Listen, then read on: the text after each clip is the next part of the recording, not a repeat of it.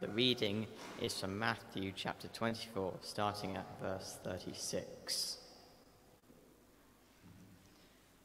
But about that day or hour no one knows, not even the angels in heaven, nor the Son, but only the Father, as it was in the days of Noah, so it will be at the coming of the Son of Man.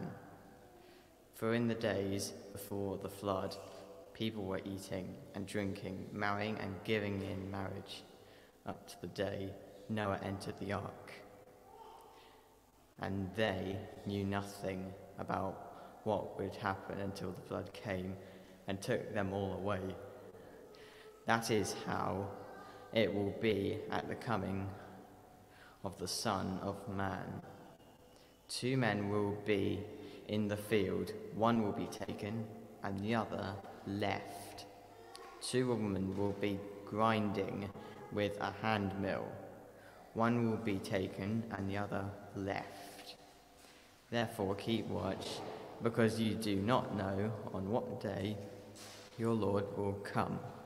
But understand this, if the owner of the house had known at what time of night the thief was coming, he would have kept watch and would not have let his house be broken into.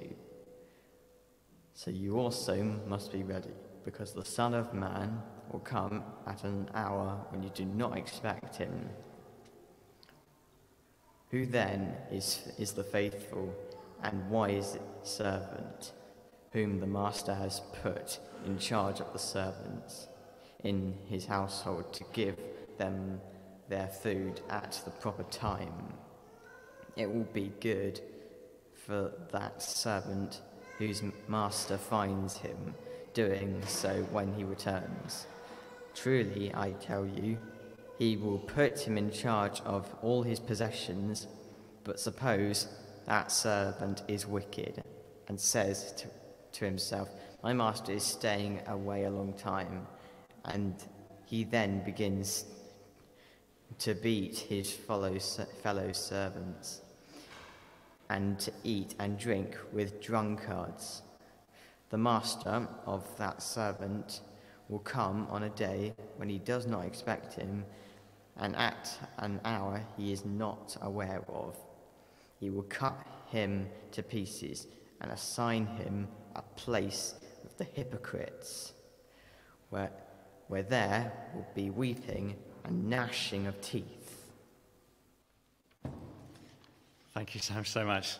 That's really brilliant. Thanks very much indeed for reading that so clearly. That's a great help. And we're starting a new series. If you're here for the first time, it's a great moment to choose, because we're starting a new series called Ready, and we're looking at Matthew's Gospel, chapters 24 and 25. It's a new 4-week series, and we're going to be thinking about that part of the Gospel of Matthew. You'll find that part of the Bible inside the service sheet if you're looking for it, and you want to follow along, and there's just a short section there to make some notes if you want to. There's also a box on the back if you want one thing to take away from today that you want to remember during the course of the week. Write in that box, stick it in your back pocket, and you'll discover it later on in the week. It's a great way to learn. Well, before we go any further, we're going to stop and pray. If you're a praying person, why don't you join me as I pray? Let's pray. Some words from Psalm 145. That's what it says. The Lord is righteous in all his ways and faithful in all he does.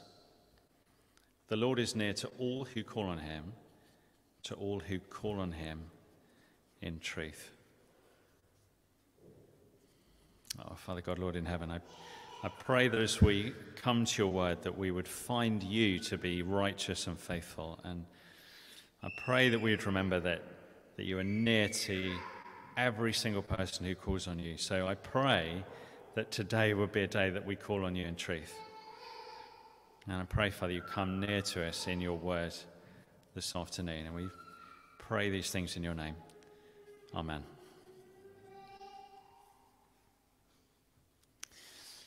I don't know how often you think about the end of the world. I know it's something that you think about. Maybe think about it a bit more often than you did before the pandemic. That would be quite usual.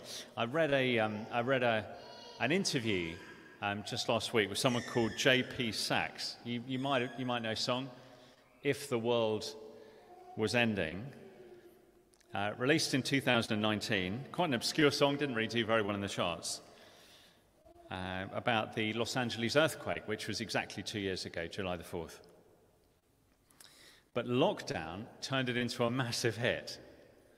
And suddenly everyone was watching it. The YouTube video has been watched 142 million times now. And people have put loads of comments underneath it like this. This song hits different now that the world is literally shutting down. Finally, I found my pandemic song.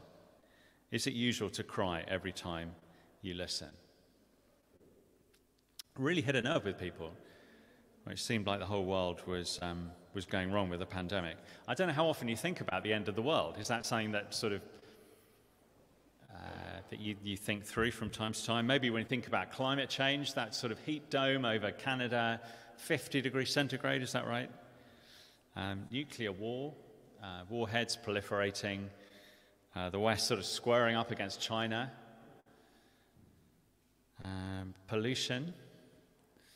So I've said this before, but I just can't get over this. In the middle of the Pacific Ocean, there is an island made out of waste plastic, which is the same size as France. That's shocking, isn't it?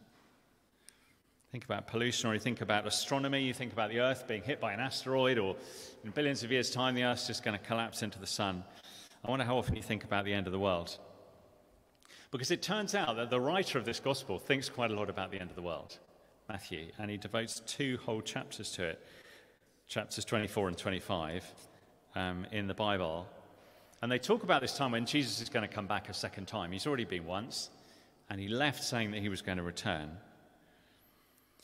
And Christians don't always agree on the exact sequence of events and how things are going to happen, the exact timetable at the end of time. But it's very clear from the Bible that Jesus is going to come back. And the timetable by chapter 24, verse 36, by the time we get to our section, all of that's been discussed. And we come on to a new subject. And the question is this: given that Jesus is coming back, how are we going to wait for him? What does it mean to wait for Jesus until his return? What does it mean for us now? What are we going to do about it? Now, in J.P. Sachs's song, if you know it, "If the World's Ending," it's all about how he wants to be together with his girlfriend when he thinks about the end of the world. He's saying that that's what matters to him most. That's his functional God, I guess. That's what he worships in his life.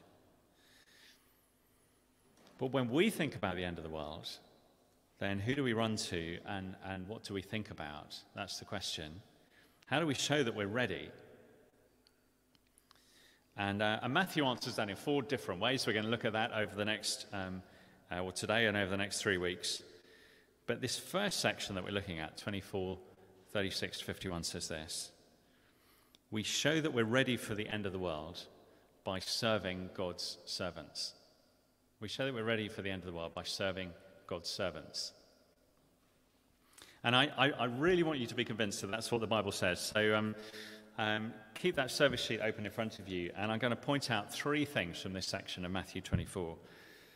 And see if you agree. We're giving each one of these a heading, and here's the first: be ready. We don't know when it will happen. So be ready. We don't know when it will happen.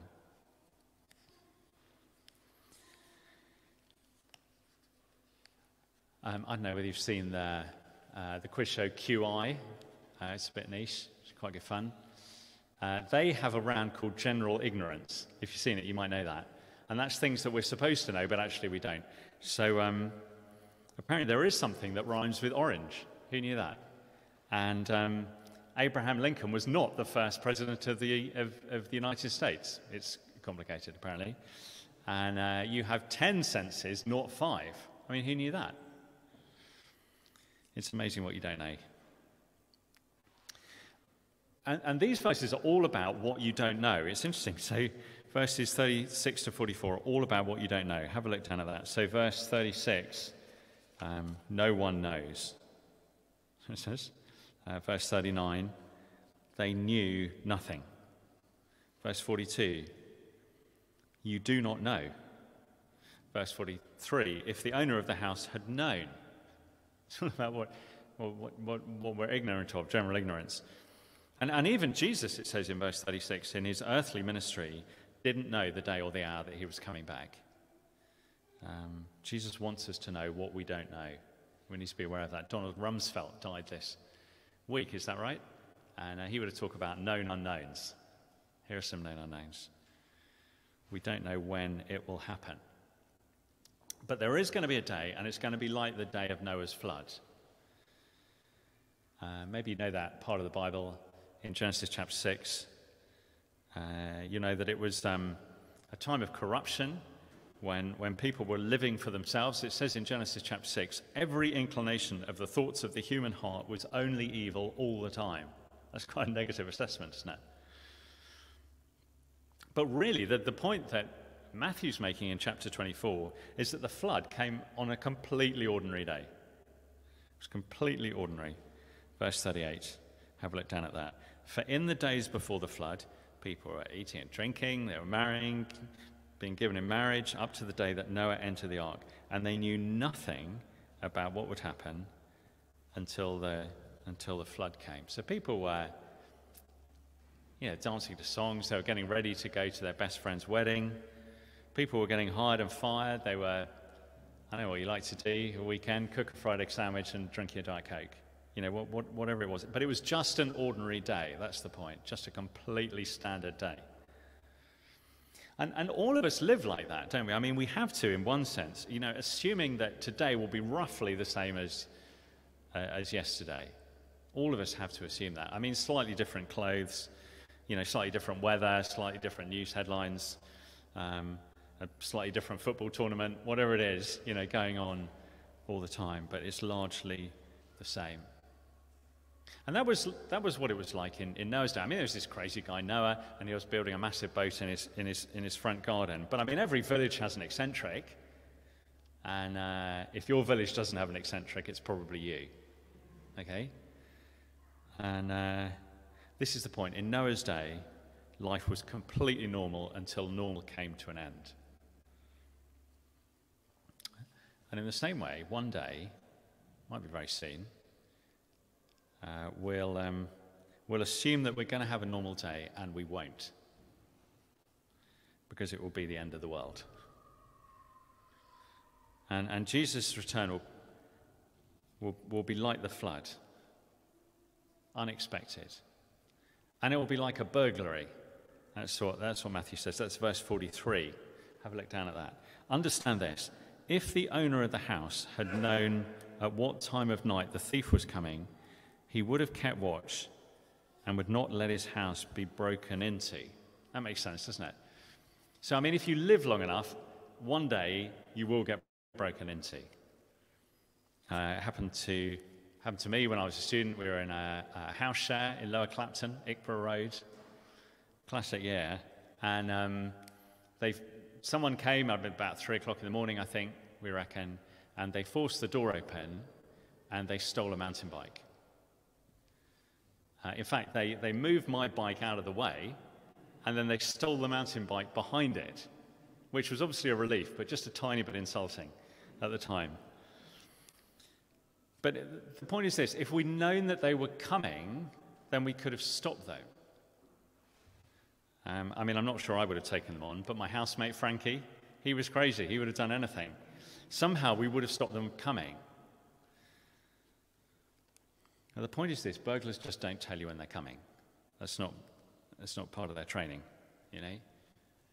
And we don't know when it will happen, and so we need to be ready. Verse 42, therefore keep watch, because you do not know on what day your Lord will come. Keep watch. We don't know when. But there's a flip side to that too, and this is the second point from the same verses. It says, be ready, we do know what will happen. So we don't know when it's going to happen, but we do know what's going to happen. And we know, first of all, and this is a bit sobering, it's going to be a day of radical destruction. So when Jesus comes back, the day of return will be destructive. And the chapter's begun with Jesus talking about the destruction of the temple in Jerusalem. That's verses 1 and 2. You'll see them up on the screen. Jesus left the temple and was walking away when his disciples came up to him and called his attention to its buildings. "Do you see all these things?" he asked. "Truly I tell you, not one stone here will be left on another.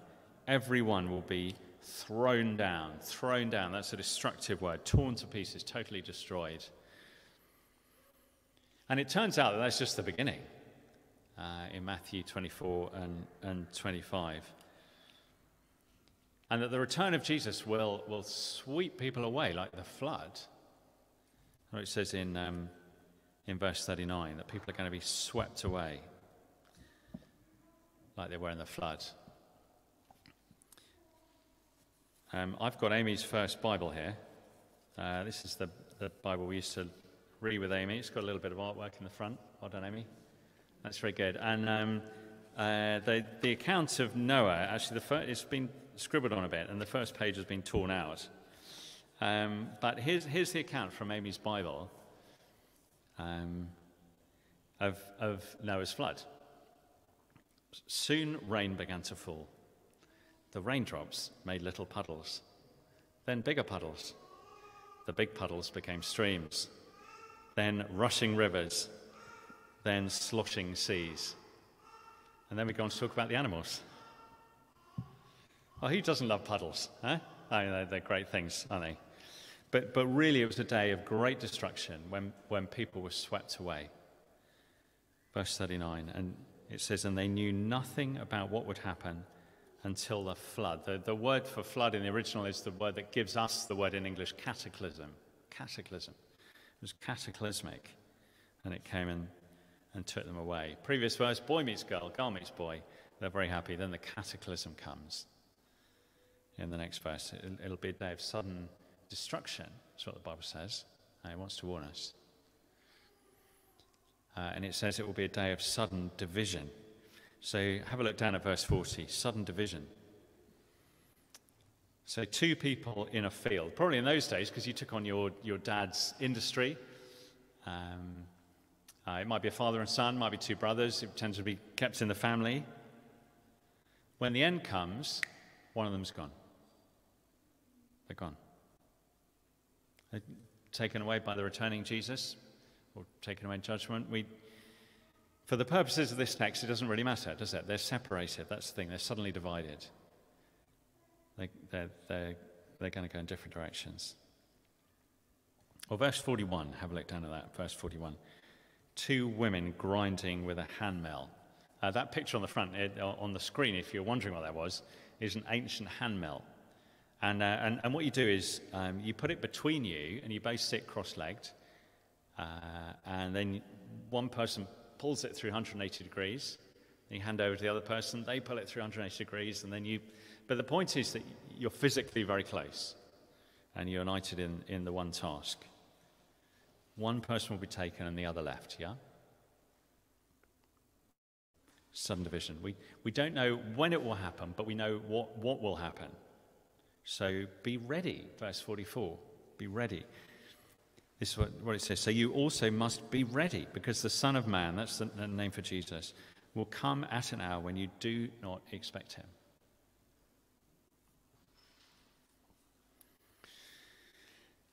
And you know, sometimes we get our priorities all wrong. Sometimes we just get our priorities wrong. So I remember my mum saying to me in the morning that I should put on clean underpants in case I get knocked over by a car. Now, did your parents tell you that, or is it just my mum? Yeah, it's a couple of nods. I mean, no criticism of my mum, but the priority is to make sure that you don't get knocked over by a car, surely, rather than, to make sure that your underwear is particularly clean. Sometimes it's all about priorities, isn't it? And let me say this seriously. Please make sure that you're ready. That has to be a priority.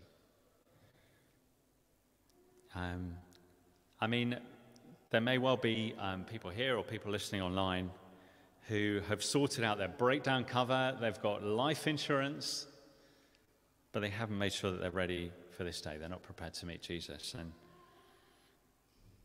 that maybe that person hasn't made peace with God through his son, Jesus Christ, through his death on their part. And I just want to speak to you directly and say this.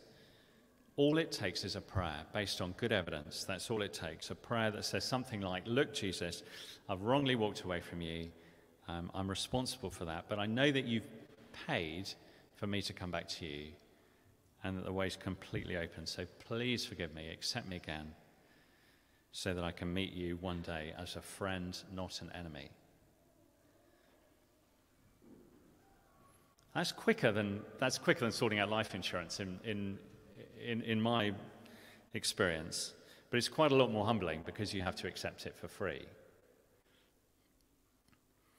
But if you say, well, not yet, maybe on my deathbed, it's going to really mess up my life, I'm going to wait till I'm ready, it's just not a convenient time, then that ordinary day is going to begin, maybe very soon, and it'll be a day just like any other. And then Jesus will come back. And having a Christian friend won't help you, you see, however close you are to them. It won't help you in that scenario, even if they're very close. And I fear for you. If you haven't yet made that commitment, please get ready. If you want to know more, there's a course. You can email me. My email's on the back of the service sheet, called Christianity Explored. But please just don't do nothing. If you haven't made a commitment, please get ready. But if you would call yourself a Christian, then what does that mean for you? Well, that's where this part of Matthew's Gospel has quite a challenging ending. And this is our third and final point. Have a listen to this. It comes from verses 45 to 51. Be ready and serve God's servants. Be ready and serve God's servants. Because the Bible teaches that all Christians are servants. When you become a Christian, you become a servant of Jesus Christ. That's just what happens, and you become a servant of other people too. So a key distinctive of Christianity is servant-heartedness. Servant-heartedness. The clothes of Christianity aren't a dog collar and a black shirt like the Vicar of Dibley. It's not, for the guys, it isn't, a blue check shirt and a pair of chinos, although a number of us are certainly wearing chinos here this afternoon. The clothes of Christianity are, if you like, a pair of rubber gloves and an apron. We're here to serve one another.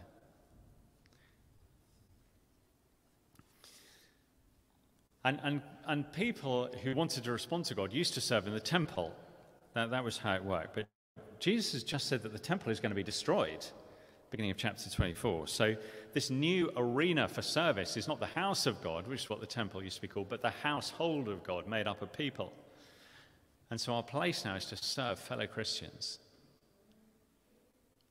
And in Bible thinking, it's just inconceivable for someone to claim to follow Jesus and not be committed to serving his people. That just doesn't make sense in Bible thinking. See, you convinced of that? And that's why verses 45 to 51 go the way they do. So two people. First of all, the faithful and wise servant. You can catch up with him in verses 45 to 47. What's his distinctive? Well, he serves God's servants in verse 45.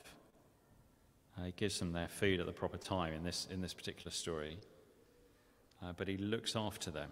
He cares for them. And really, verse 46 is like the last of the Beatitudes. I don't know if you know the Beatitudes that come in the Sermon on the Mount earlier on in Matthew. They all begin, "Blessed are thee." And this is the last of the Beatitudes in verse 46. You can't really see it in our version, but literally it says, "Blessed is that servant whose master finds him doing so when he returns." Blessed. And then get this in verse 47.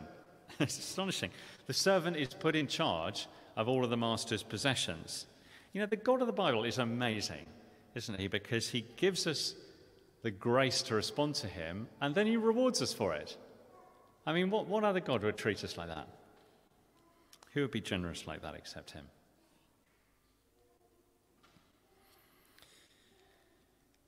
But not everyone who claims to be a Christian is like that. And verses 48 to 51 make that point.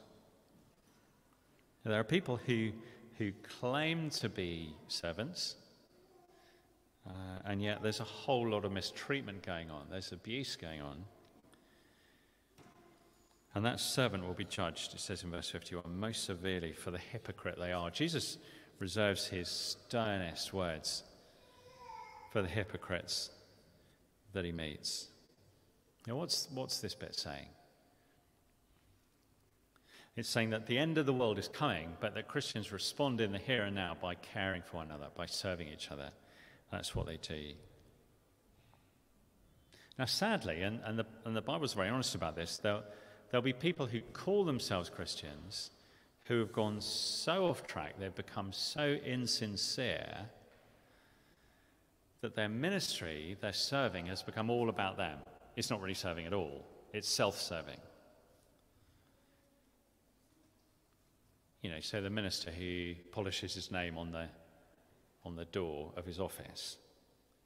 You know, the home group leader who fights to keep control of their home group and can't let it go.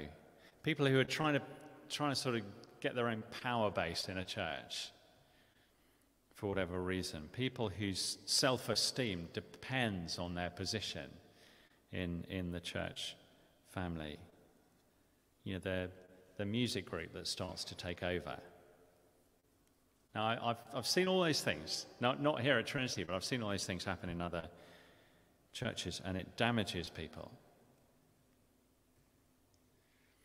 Now, the Bible isn't saying that everyone who makes a mistake and who hurts someone else is an unbeliever. Far from it. And many of the people who fall into these kind of traps are not unbelievers at all. They turn back to God. But there is so much danger of being a false Christian leader who's only really serving themselves. There's so much to be wary of. We need to be careful. But then there's so much joy in faithful and wise service. And I just wonder if we could be people like that, you know? It is doubly hard at the moment. It is doubly hard. Someone said to me just this week that they're finding serving incredible, trying to get back into serving at church, and they're just finding it incredibly hard. They know in their minds that they did it once, but they just have no idea where to begin again. And I feel that. You know, I know how hard it can be, but baby steps, yeah? Baby steps. And maybe we can serve someone this week with our words. We can serve someone with our words. Just, I don't know, a text that's going to help someone and encourage them. Maybe we can serve someone this week with our money. Just by being generous, by giving cheerfully, by helping out people who are in need. Perhaps we could do that. Or maybe we could serve someone just with our presence. I mean, sometimes it's enough to just go and sit with someone, or just coming to church. I think people really underestimate this. Just coming to church and being here is a real encouragement to other Christians. Just showing your face. You don't have to say anything. Just people will be pleased to see you. Please don't underestimate that. Make it a priority. Or serving someone with our time and our energy. And, you know, the needs at Trinity, we need people to serve in the crash. We need people to serve with the explorers, people to help with the welcoming. Maybe in time, see if you can fill one of those gaps. Or if we come and tap you on the shoulder, please think about it seriously. It seems strange to me this week, as I've been reading through this passage, that there is such a close connection between something seemingly so small and something so incredibly large. You know, just cooking a bit more lasagna and taking it round to someone's door. I mean, that's quite a small thing, isn't it? Pushing buttons on the PA desk, if that's what you're good at. Or just giving someone a kind smile. And that's connected with this incredible reward in heaven. It seems out of proportion, doesn't it? That God should treat us that well, but that's how powerful God's grace really is. You know, the end of the world is coming. The end of the world is coming. And when it does, then people who've served the servants of God in however many small ways will be told, "Well done, good and faithful servant," by their master and friend, Jesus Christ himself. And that is something to look forward to. Let's pray, shall we? Let's pray.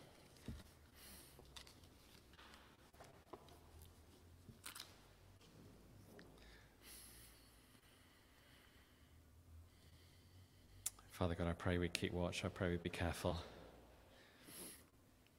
I pray we'd see the events of the future, which will definitely unfold, and we'll make sure that we're ready for that unexpected day.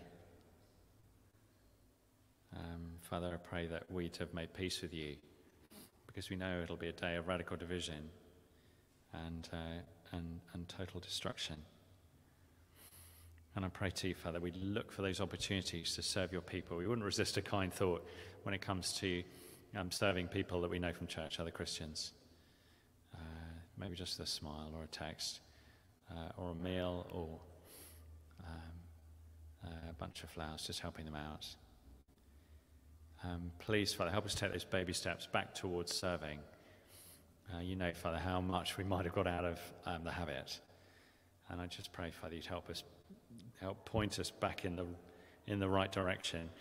Thank you, Father, so much. You give us the grace to serve our brothers and sisters, and then you reward us for showing that service. I pray, Father, we'd have that distinctiveness of servant-hearted faith. And we ask all these things in Jesus' name. Amen.